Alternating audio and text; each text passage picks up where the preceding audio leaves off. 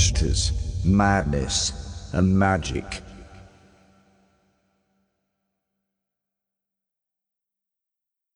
On the computer, and bam, we are rolling. This will let's see, it's going to air on the website monstersmadnessandmagic.com that I'm sure Justin and Justin is here, by the way. I'm here in case Daniel's computer explodes just by a voice, but okay, I got it.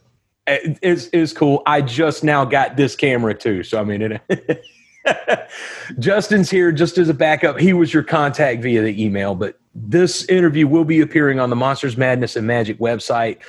It will be airing after my summer special. I host a podcast, one of my podcasts that I do, a summer special that I call the Mockbuster Summer. Now, this is all started. This is in actually total homage to you guys for this. But it started actually a couple years ago, and my first official one was last year. And it ended up, I just picked 4 Asylum films. We do 4 weeks, 4 movies. I just sit around and have fun with them. I get some of my friends, I want them honest. So some of them like them, some of them don't. I'm the champion of them, so they know I like them. And that's why this will be airing after my special. Because I don't better friends. That's come on, man, dude.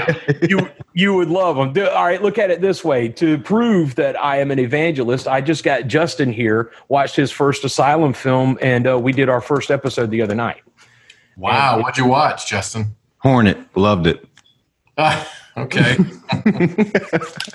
Yeah. Now, and I will say again, that's why this episode will not be airing until after the Mockbuster Summer Special, because I don't want to contaminate the sampling, if you will. Well, let's be honest. My lawyer's going to get involved, and we're going to put an injunction against the showcasing of this video, and it's going to be messy. So, please let me know, please.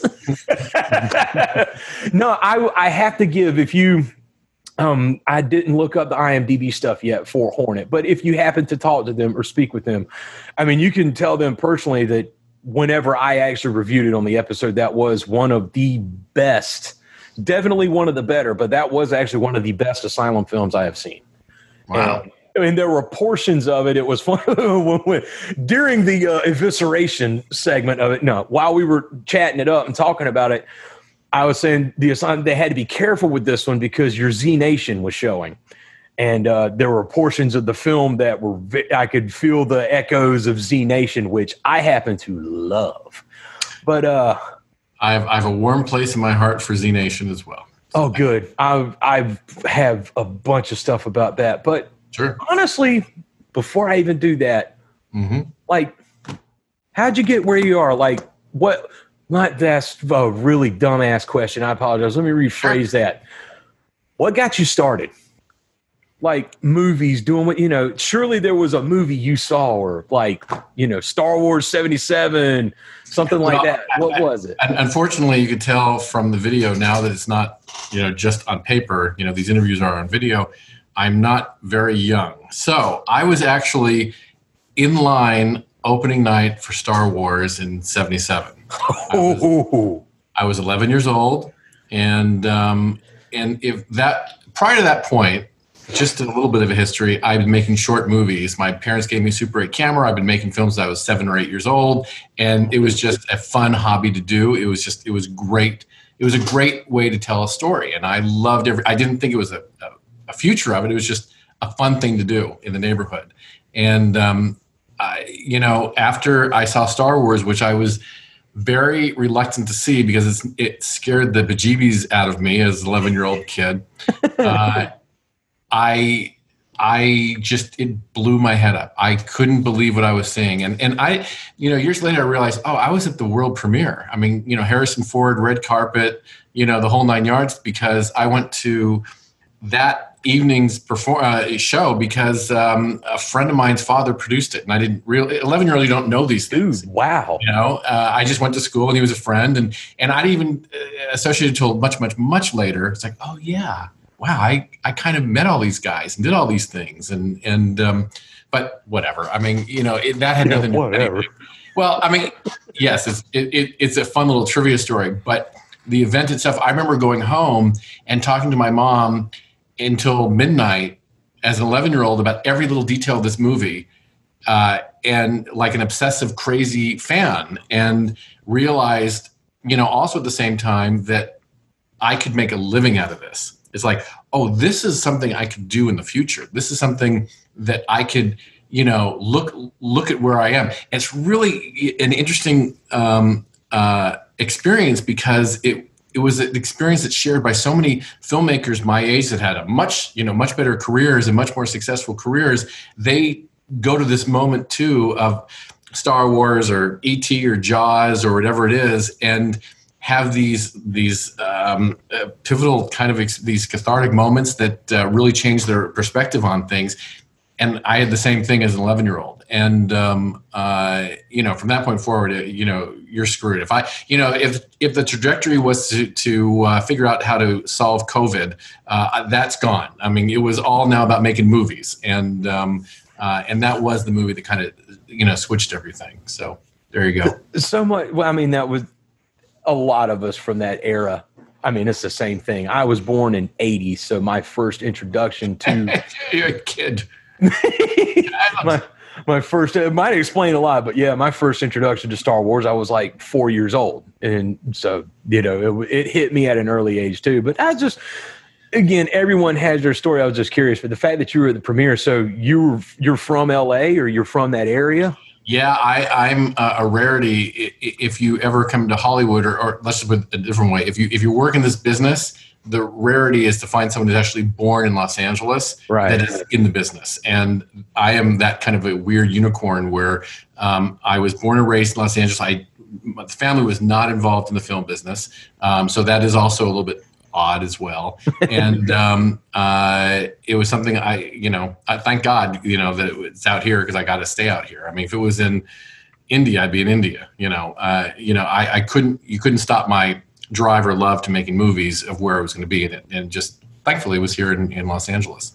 So did you getting your start? I mean, so like were you I didn't sorry to do that, but to get but this is, I'm assuming, when did the Asylum actually start? Was it something you had always worked on, or did you, get a hand up over here, or, did a little interning for Corman and Charlie Band over here? I mean, wouldn't that be nice? Boy, that would have saved a lot of steps. Now, that was another thing I wanted to ask is, because I mean, the Asylum started about 25 years ago. And it started with my partner, who's still my partner, but three of us. We were all fired at the same time from our jobs. They were fired for real reasons. I was fired because of probably drugs or some weird stuff. And, but for them, they worked at Village Roadshow, and they were being merged with Warner Brothers had bought Village Roadshow and just fired everybody. And they were part of the letting go team. And I was working at a production company and doing educational videos. And we just said, you know what? Let's just do this. Let's just start our own company. And so the Asylum was born, I think, in '96 and incorporated in '97. We just did whatever we could do because the goal was to make movies. Right. The success of the company is really just the inability to say no to opportunity, and not knowing our limits, and being very passionate about making films. And not caring about your limits. We do care about our movies. No, I was saying not caring, not knowing about your limits and not caring about it. I've always admired it. We surround ourselves with people who just have a strong passion to make films, and the success of the company is really surrounded by by people who just love making movies, and so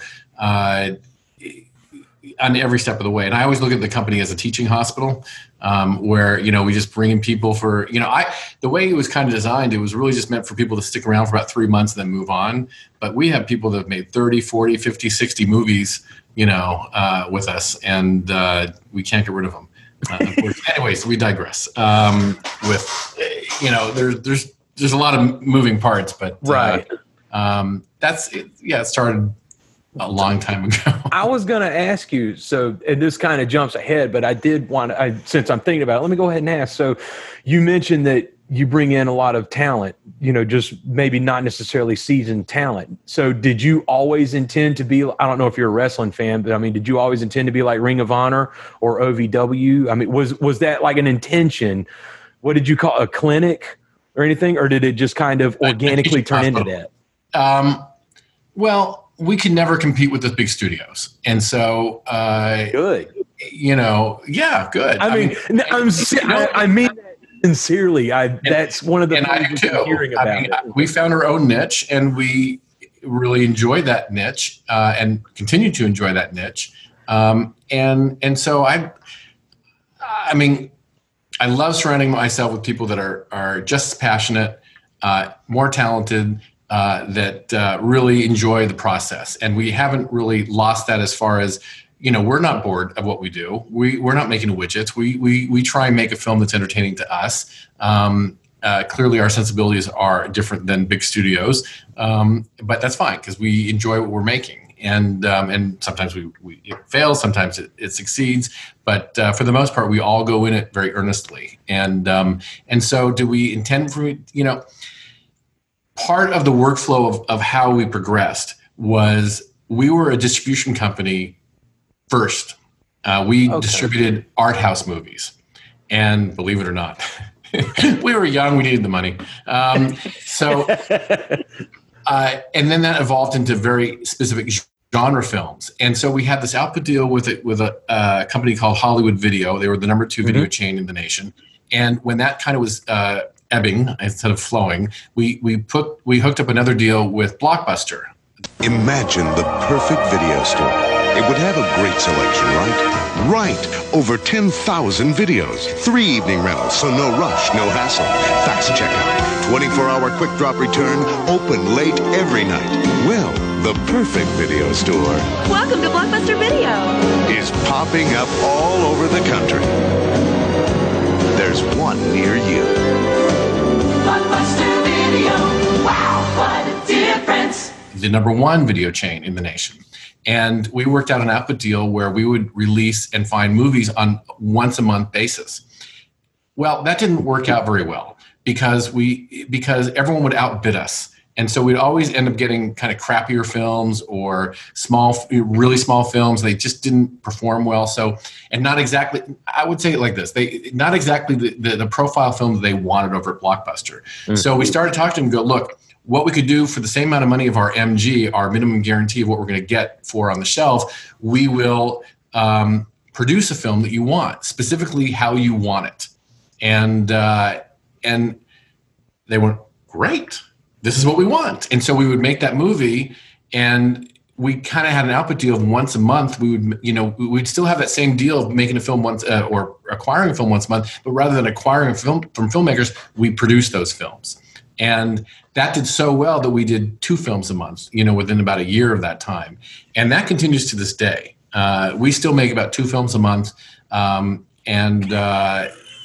model, obviously Blockbuster doesn't, factor in anymore, but, we have other opportunities in other places where people are buying that stuff. And then we have our on top of those films, we do films for the networks, for different genres and different people who want different things. But for the most part, we still make these really small Hornet movies, very genre films for this video on demand market, which doesn't really exist anymore, which is why we have to make them for a lot less money. But we still have buyers that want that stuff. Yeah, your output is godly. I mean, it's one of I've even mentioned it. I mentioned it in our episode the other night talking about it. Said, I mean, y'all have an output that make Charlie Band stand back, scratch his head, go, whew, man. So, I mean, you're up to 2 films a month. Now, is this all in-house? In a lot of your films, I can recognize a lot of the same sets, but do y'all is it just, I imagine you've got like 4 or 5 splinter teams that go off and do stuff, or do you? Yeah, we have splinter teams. The corporate side of it, we have about 25 employees. And I feel really lucky and blessed to have these people as far as not only just as employees, but as friends. I mean, we've known them for years, through marriages, through kids. I mean, we're kind of growing up as a family, which is amazing. and some leave, some move out of state, but they still keep in contact. And then during this COVID, problem, we haven't had to let go of anybody. We haven't had to furlough anybody. We kept the doors open, even though the doors are kind of closed because the whole building's closed. This is a virtual set of my office. I'm not really there at the office. Dang, I just noticed. Cool. So, but we've been able to keep the employees, employed, which I feel really happy about. I mean, that's a great thing. Good. I mean, and, I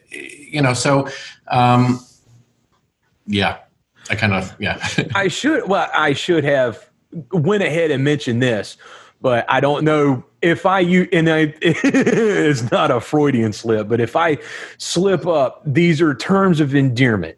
So please, God, I try my best. I'm being completely respectful, but try my best if I mention Shitty Movie Sunday in the same sentence that I talk about watching an asylum flick. Please. You know what? It comes from 20 some odd years of habit because it started when I was a kid I was like 18, 19, dating my fiance at the time. And it was with my buddy, my drummer. We were in a thrash metal band and sitting there watching horror movies all night and all day, playing music. And then on Sundays, we're being lazy as hell. We sit around and watch Subspecies and Shadow Zone, Puppet Master and stuff like that. We called it Shitty Movie Sunday. It is what it is. And then, but you know what? Everyone has that, and that's great. I endorse that. I love it. I think it's wonderful that you have this experience. And yes, I mean, it's a little insulting, but not, here's the thing what I'll say. Please don't be insulted. No. Here's the thing I will say. I was reading in Los Angeles Magazine about 15 years ago.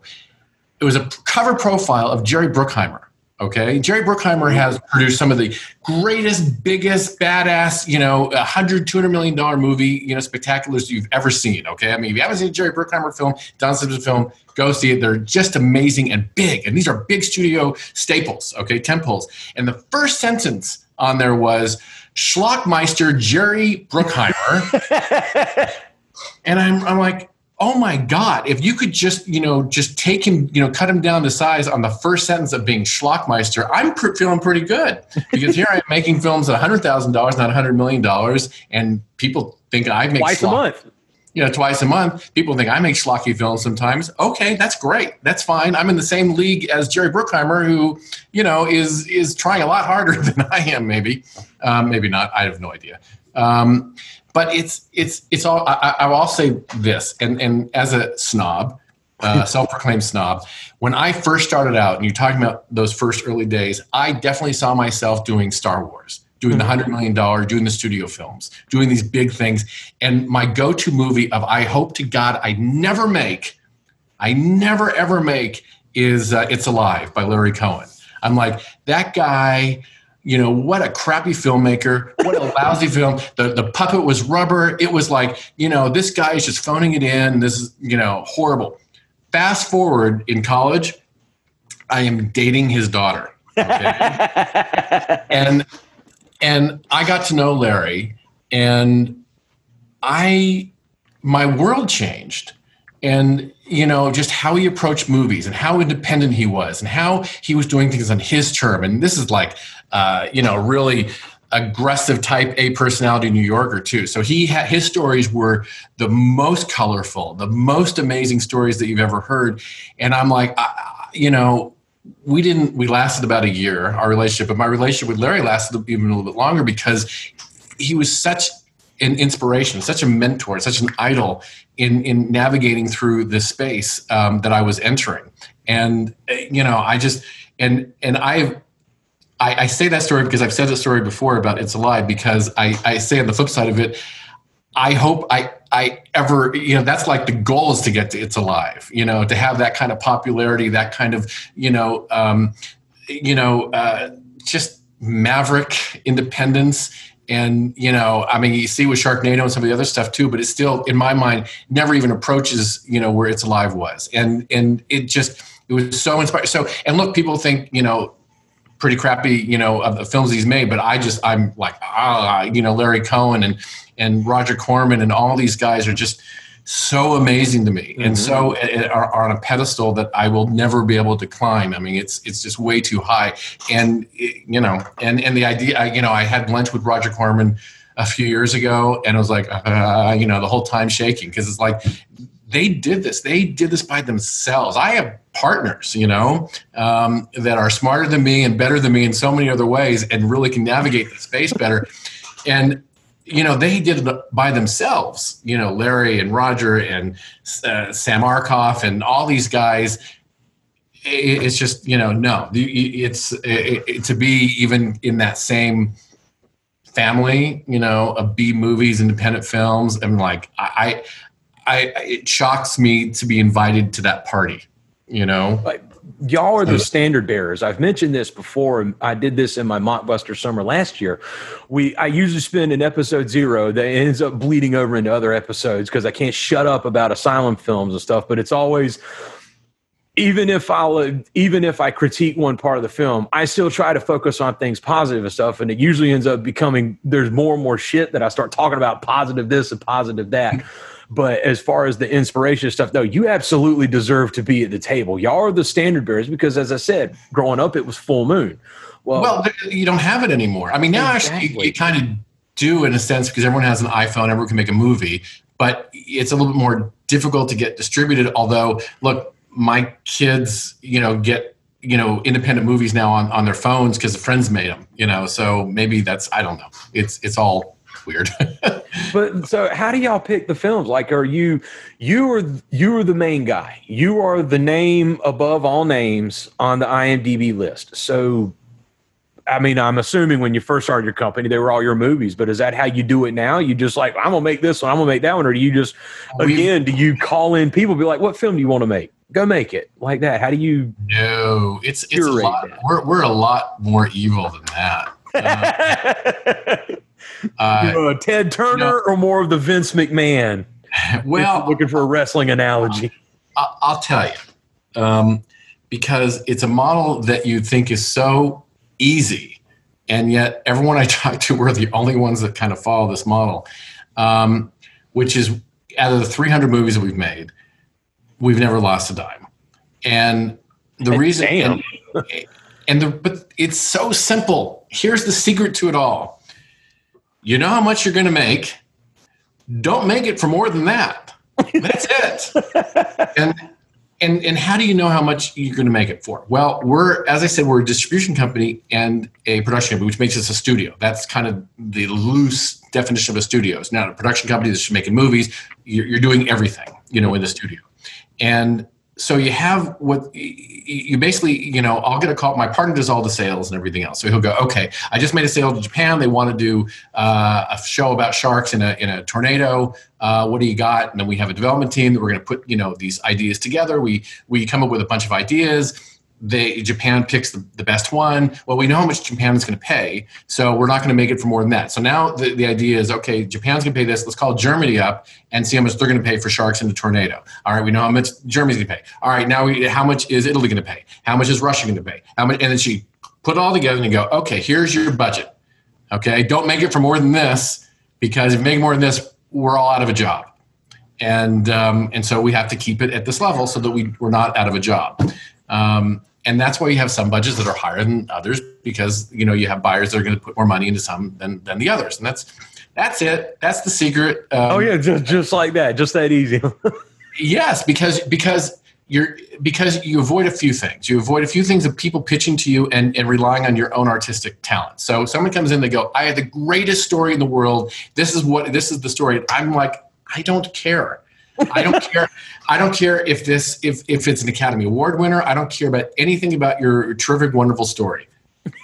Go. Okay? Because all I care about is when Japan calls and says they want a story about a shark in a tornado, we're going to go engage, the writers to get the best plot possible, to write the best script possible, to make the most engaging story possible.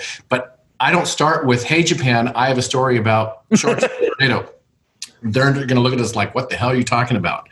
Because they know their buyers. They know who their audience is. I don't know who their audience is. They know who their audience is. So they know that, their audience is going to pay top dollar for a certain genre. Well, they're going to turn around to us and go, "Asylum, could you make that?"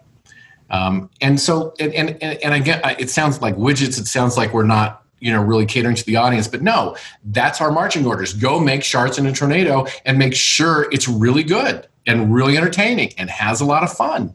And, go off and do it. No one's telling us we can't make a great film. They're just saying you can't do a zombie film today because today you're being, bought and paid for by the guys that want Sharks in a Tornado. So is that how the mockbuster kind of came to be, for lack of a better term, but is that how it came to be? Like Japan would call, and you don't have to name names. I'm not even asking specifics, but let's say, can you make me, I want a movie that's like Transformers, but just, I don't want to be sued by Hasbro.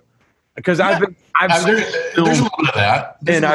I've been told, it's like, I want it to sound like this, and they would give me a Hans Zimmer score, and they said, I want it to sound like close to this as possible without being sued. You Thrasher, but Hans Zimmer-esque. Okay. All right. So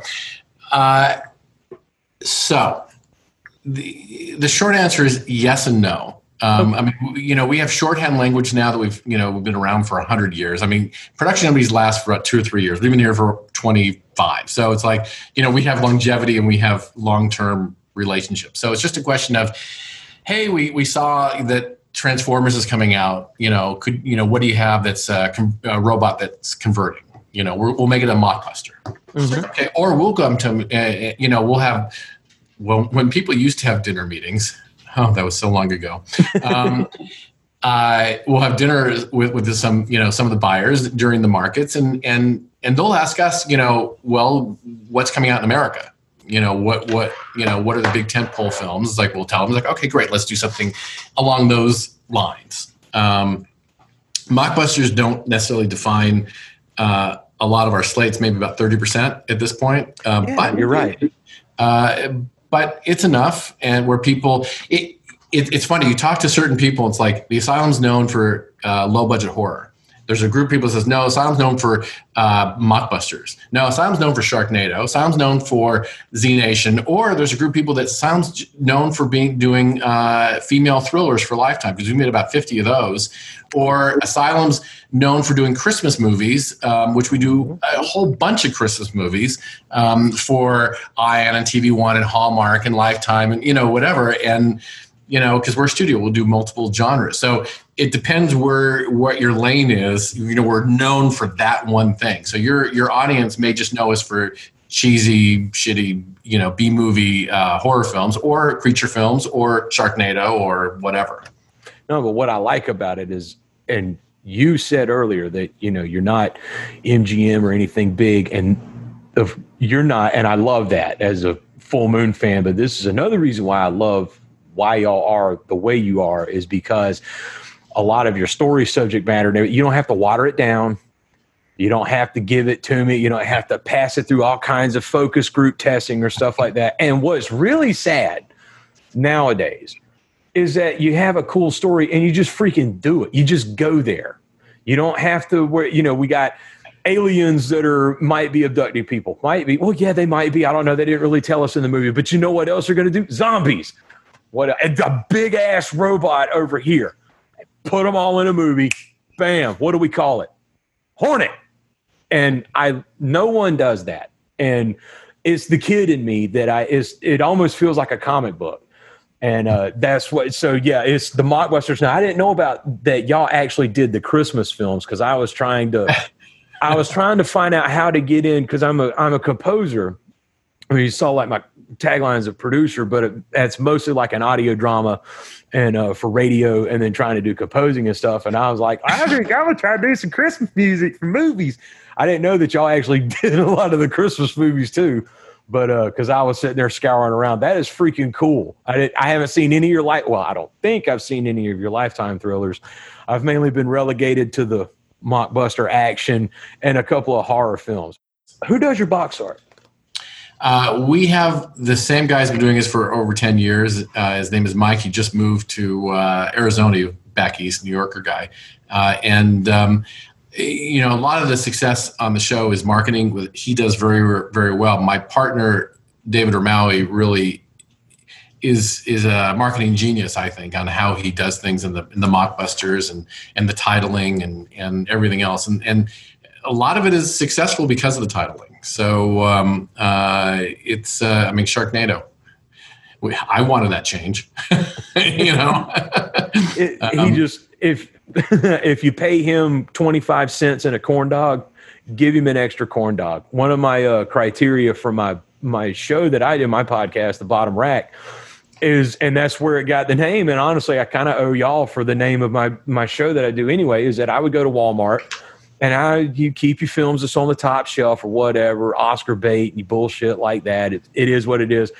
I reach for the bottom shelf and go for those films because the good ones you find, the good AAA films, well, of course they're good. They're AAA, and a lot of those so artful and artsy. And you have to, a lot of times you got to wade through a lot of crap and a lot of turds on the bottom shelf. But man, when you find those gems, when you find the good ones, that it just makes it that much more worth it. And so that's the name of my show, is A Bottom Rack. Well, my criteria when I rate a show, because I do not specifically set out to shit on a film. That was the old cynical edgelord me from back now. I'm just a jaded, grumpy old man now. The new me, I grade a film on 2 criteria. 1, does the movie deliver what the box art shows me? Because I'm a child of the 80s. And 2, was the film enjoyable? That ultimate, because Ben Franklin said, there's no greater film, there's no greater thief than a bad book. And I would say lesser declensions of that would be a bad film or a bad game. I think he did say something about films, that Ben Franklin. You know? Did he? May have. The internet does rotary going through a skull so they can see the last images through the eyeballs. That'd be pretty cool. I have to tell you, you know, and thank you for the many compliments. Like I said, we make a very specific film. We make, you know, for the most part, these are genre films, and that's different than a studio film. Studio films will spend a lot of time on boring exposition and character development, which is a waste of time. You know, but I will say it like this, and not you know, not to throw it away. You know, they have their place, but you know, when we get a script, an Asylum script, and the difference with the Asylum script and the genre, a genre script is, I will, you know, basically this is what I tell students when I go and lecture. I say, look, write your script, spend a year on it, do your 3 acts on it, make sure it's great, really rewrite. No one wants to read a first draft, so, you know, make sure you have a lot of people read it and it makes sense and whatnot. And then when you're finally ready to send it to the Asylum or you know, make that genre film, take Act 1 and take Act 2 and throw it away, because an Asylum film starts at Act 3 when the monster's already chasing them, when the heroes are fucked, when you are screwed and you are just like, you have to deal with the tension, the drama, and the suspense. And so you'll always kind of see in the teaser, you know, something happening that really forces what the story is going to be in the next 5 minutes. And we don't let it go. I mean, we let it go. You know, we hit really hard on the genre, and we make sure you're going to get the genre film, be it action or feature or monster, whatever it is. Some of your films, like the box art, reels me in. Mm-hmm. And I wish that the movie I had watched was what I saw in the box art. And then some films actually deliver. Like the box art shows me what I have, and it's like, wow, we actually got that. We got into that discussion last year about the Terminators. The box art on the Terminators, you know, everybody else in the group was like, I want that movie that's on the cover. And I was like, I mean, I do too, but look, this was in the movie. It is what it is, different interpretations for different people. But what happened with Z Nation? Because the way I try to explain Z Nation, we had a nice little lengthy discussion about this the other night in our episode, is that I love Z Nation. And when I tell people the Asylum made it, people who know the Asylum are like, bullshit. And I was like, no, it is. Somewhere along the way in Z Nation, somebody got to really enjoying that show. Now, how did that come to be? I mean, that was... Well, Z Nation was... a thank you from Sci-Fi after Sharknado. We had talked about doing series work for them, and they had always been very reluctant. And Sharknado hit, and it hit big. Yeah. And I went to the theater and saw it. Well, thank you. And And so basically, the head of Sci-Fi at the time, a guy named Dave Howe, said, "Well, we'll give you a series to do." And it's a series based on one of the movies that we did for Sci-Fi that also was a pretty big ratings hit. What movie? So oh my God, why can't it starred Ving Rhames? It's a zombie film show. I can't think of the name of it right now. I'll look it up. Boy, my computer's going nuts. Justin, if you're listening, look that bad boy up. I want to see it. Gotcha. Like Zombie Night or why can't I think of it? we're just doing some art for them too. All right. Well, I should be a lot more prepared to know what my movies. Man, it's fine. Dude, keep going. I don't remember any of my movies. All right. So we did this Ving Rhames film that did Zombie Apocalypse. That was it. That did really, really well for them. And so the writer of that happened to be an executive over at Sci-Fi at the time, and he wasn't anymore, but he was freelancing, and he was trying to pitch this as a story. And basically they said, hey, let's get the Asylum to do it. Bottom line, they gave us a 13-episode, no pilot necessary, go to the races TV series, which we developed from that. And I mean, like I said, no matter what you think of the Asylum, we're going to show up to the party the way you want us to attend. If we're going to a high class affair, we're going to be in tuxes. If you want us to go to a beach party, we're going to be in beach gear. I mean, and so if you want us to make, if we have the budget and we're just making a schlocky, little low budget film, that's what we're going to make. If we have a higher budget film, we're going to make a higher budget film.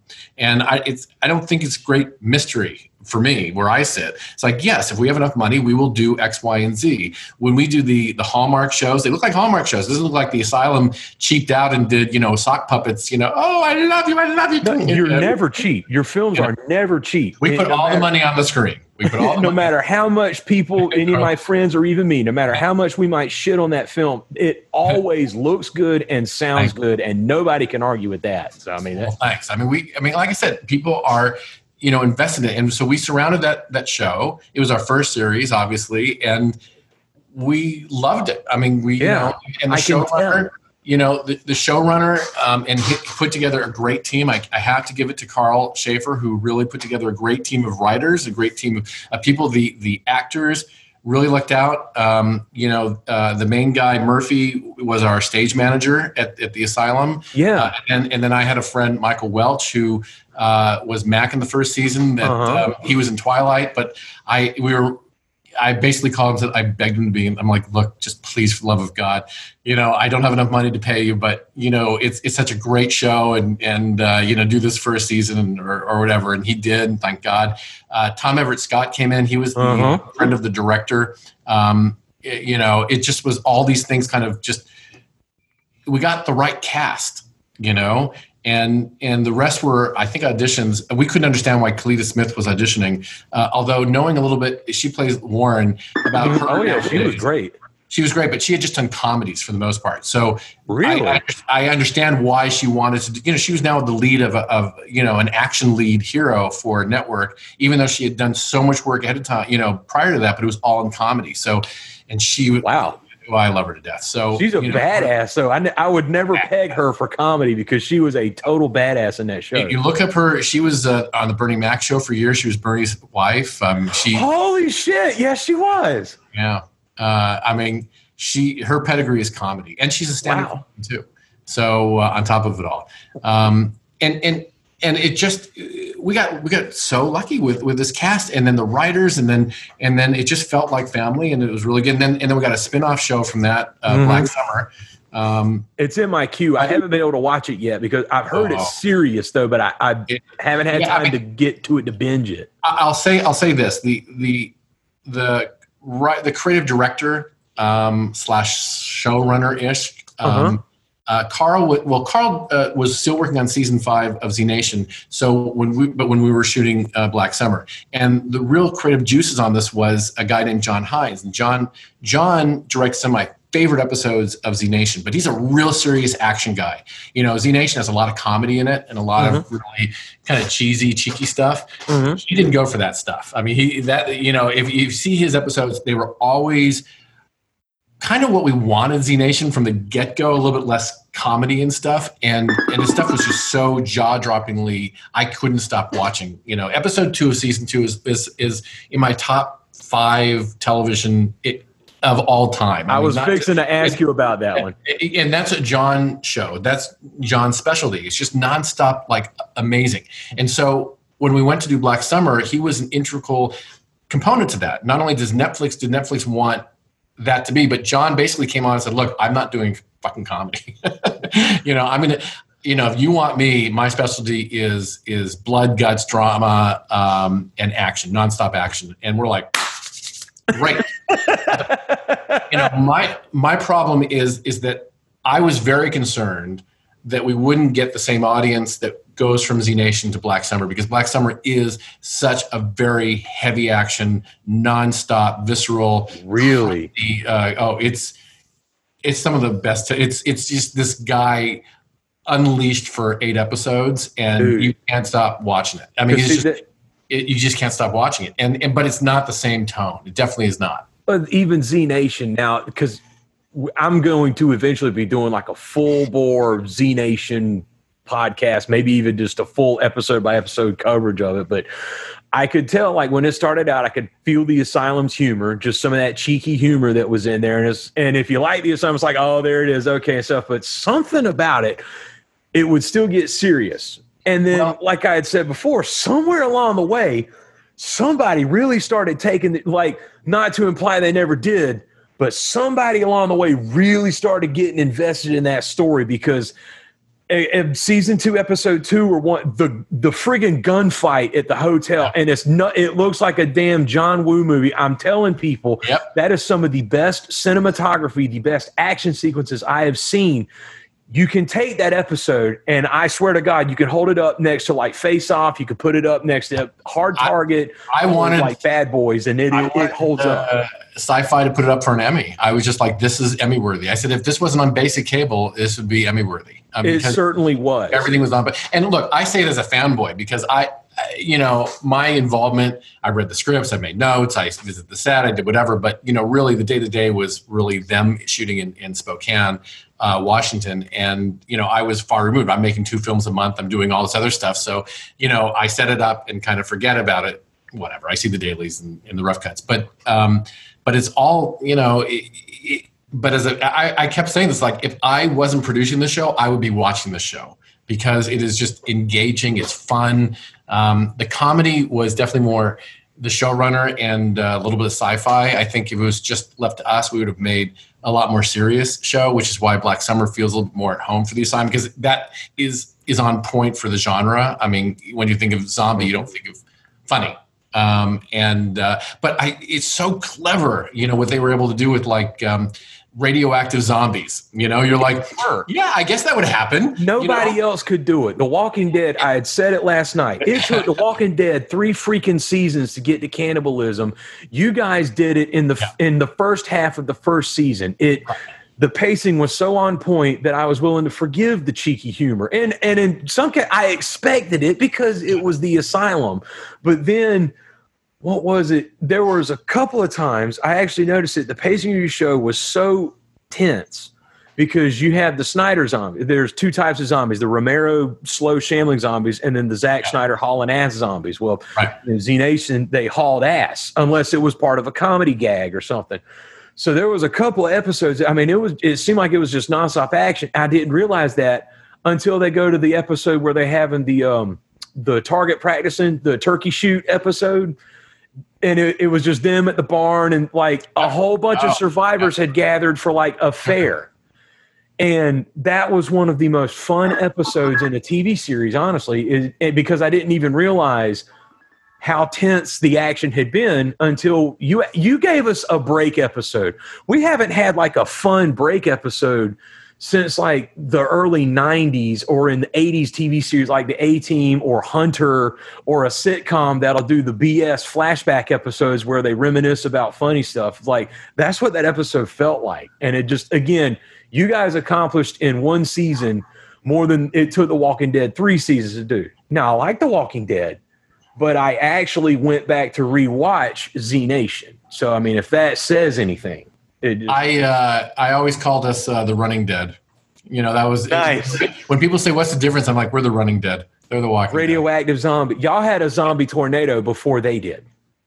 So well, that's true too. We did, but that was an homage to Sharknado. Oh, and you feel again the humor, as cheeky as it can get, it still belongs there. It's they were very successful in creating this world that you go, yeah, okay, it may be far-fetched and weird. That's what's fun about it, but there's a lot of fun in it. Like I said, I'm a big fan of it. I'm a big fan of Black Summer. I really want you to watch that. I think I'm so impressed with how they put that together, and John is so micromanaged, manage that whole thing with down to like you're in the doing the post work and you're looking at the big screen. He's like, okay, bring that kick light down by 10 degrees. Okay, now add this and take away that color there. It's like, dude, I mean, he's in it, and they're doing season 2 now. So, sweet. I mean, it got postponed because of COVID, but I think they're back into it. I don't know.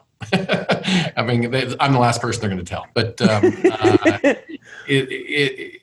I can't wait to see it.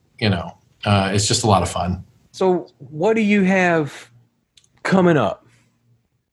I mean, other than the 2 movies a month, you got anything exciting that you want to tell me or, anybody else that's going to be listening?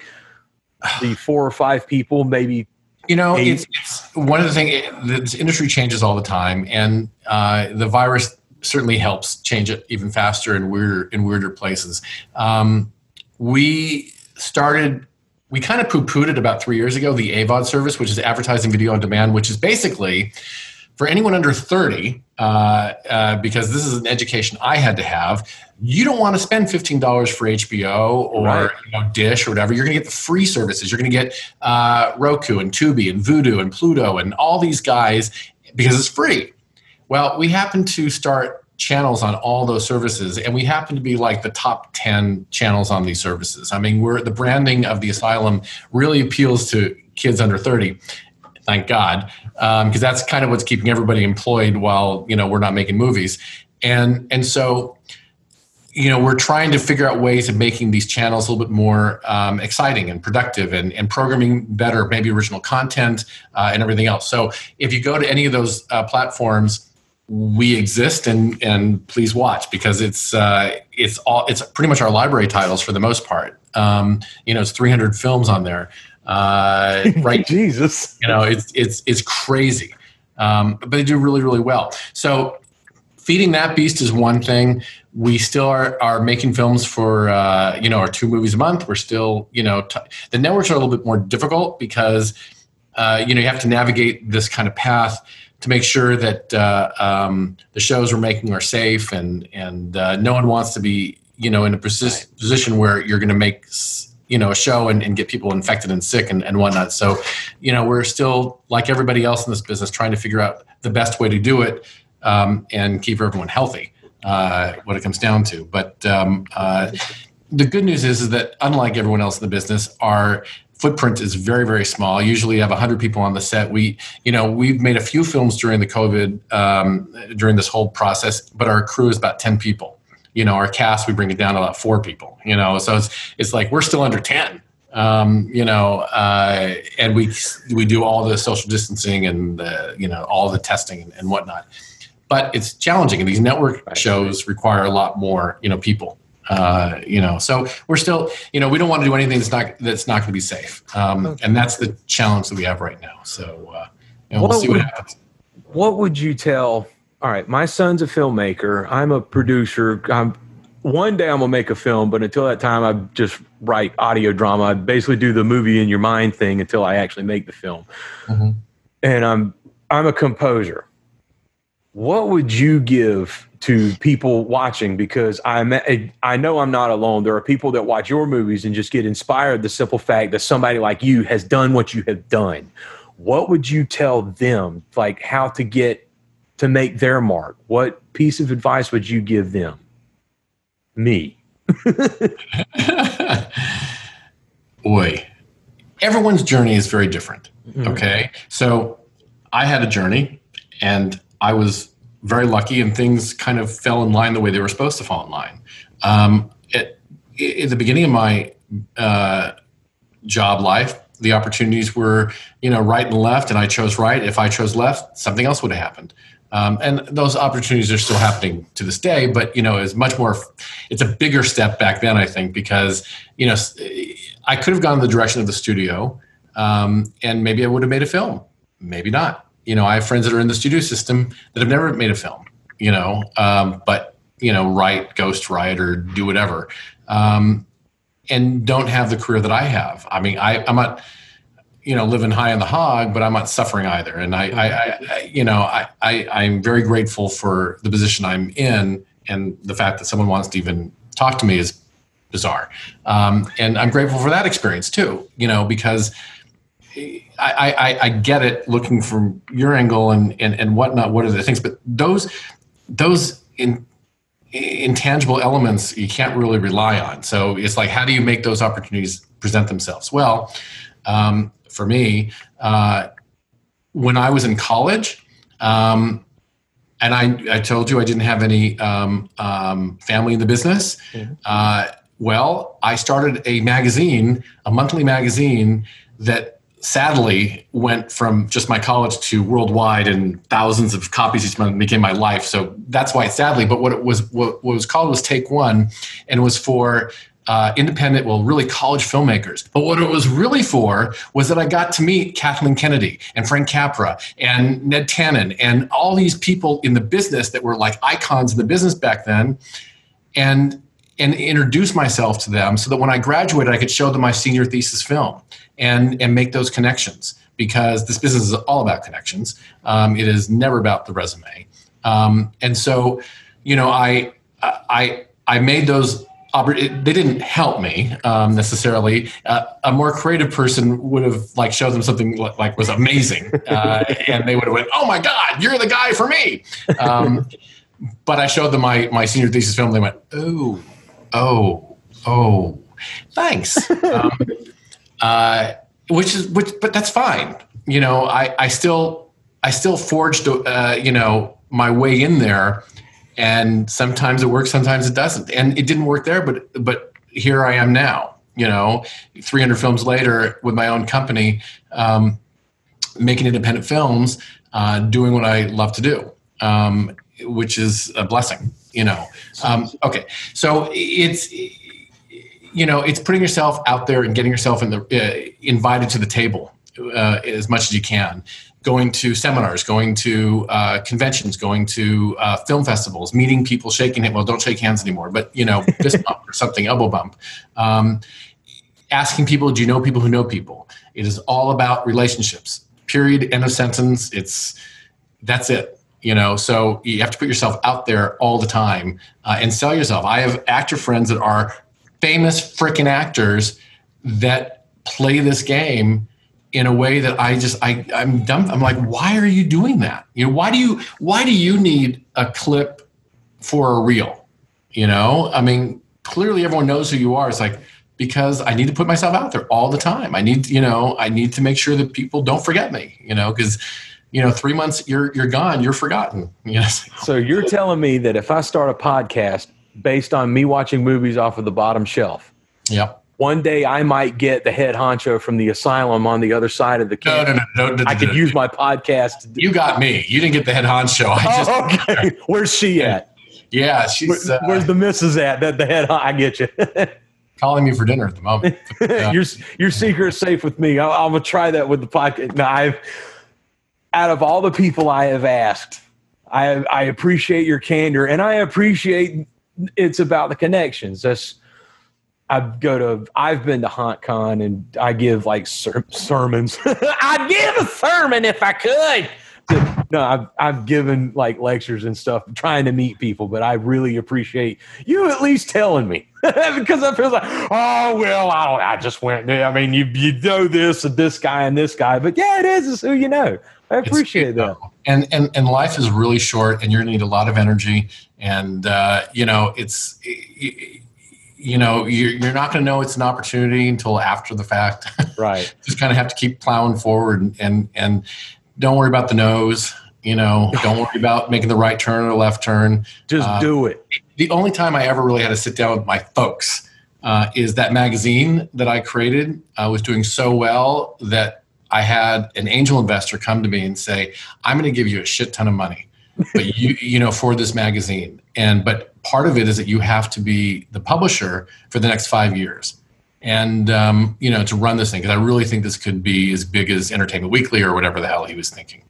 And it was enough money where I went, ooh, I got to think about that. And my parents said, what do you want to do? You want to be a filmmaker or you want to be a publisher? And right there I went, filmmaker. I turned it down and went the path of filmmaker because that was all I wanted to do. But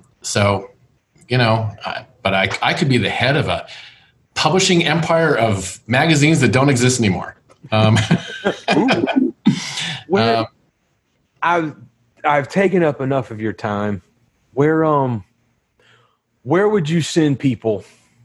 Because I give this opportunity, anybody I talk to on the show or whatever, I'm going to send them, you show me your shit, wherever you want them to go. If I had to tell them somewhere, but I'm going to let you tell them somewhere to go, to buy something from you, to watch something from you. What can we do to help boost that economy for the asylum so that y'all can continue giving me movies to watch? Where would you send them? I appreciate that.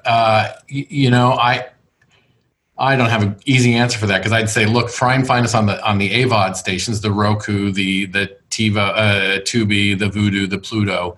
That's always fun. And the more hours watched is always a good thing. It boosts our numbers up, so we like it. I'm not trying to boost something. I mean, whatever it is. I mean, I think you'll have a fun time with that more than anything else. Outside of that, you can always get a hold of me on Twitter.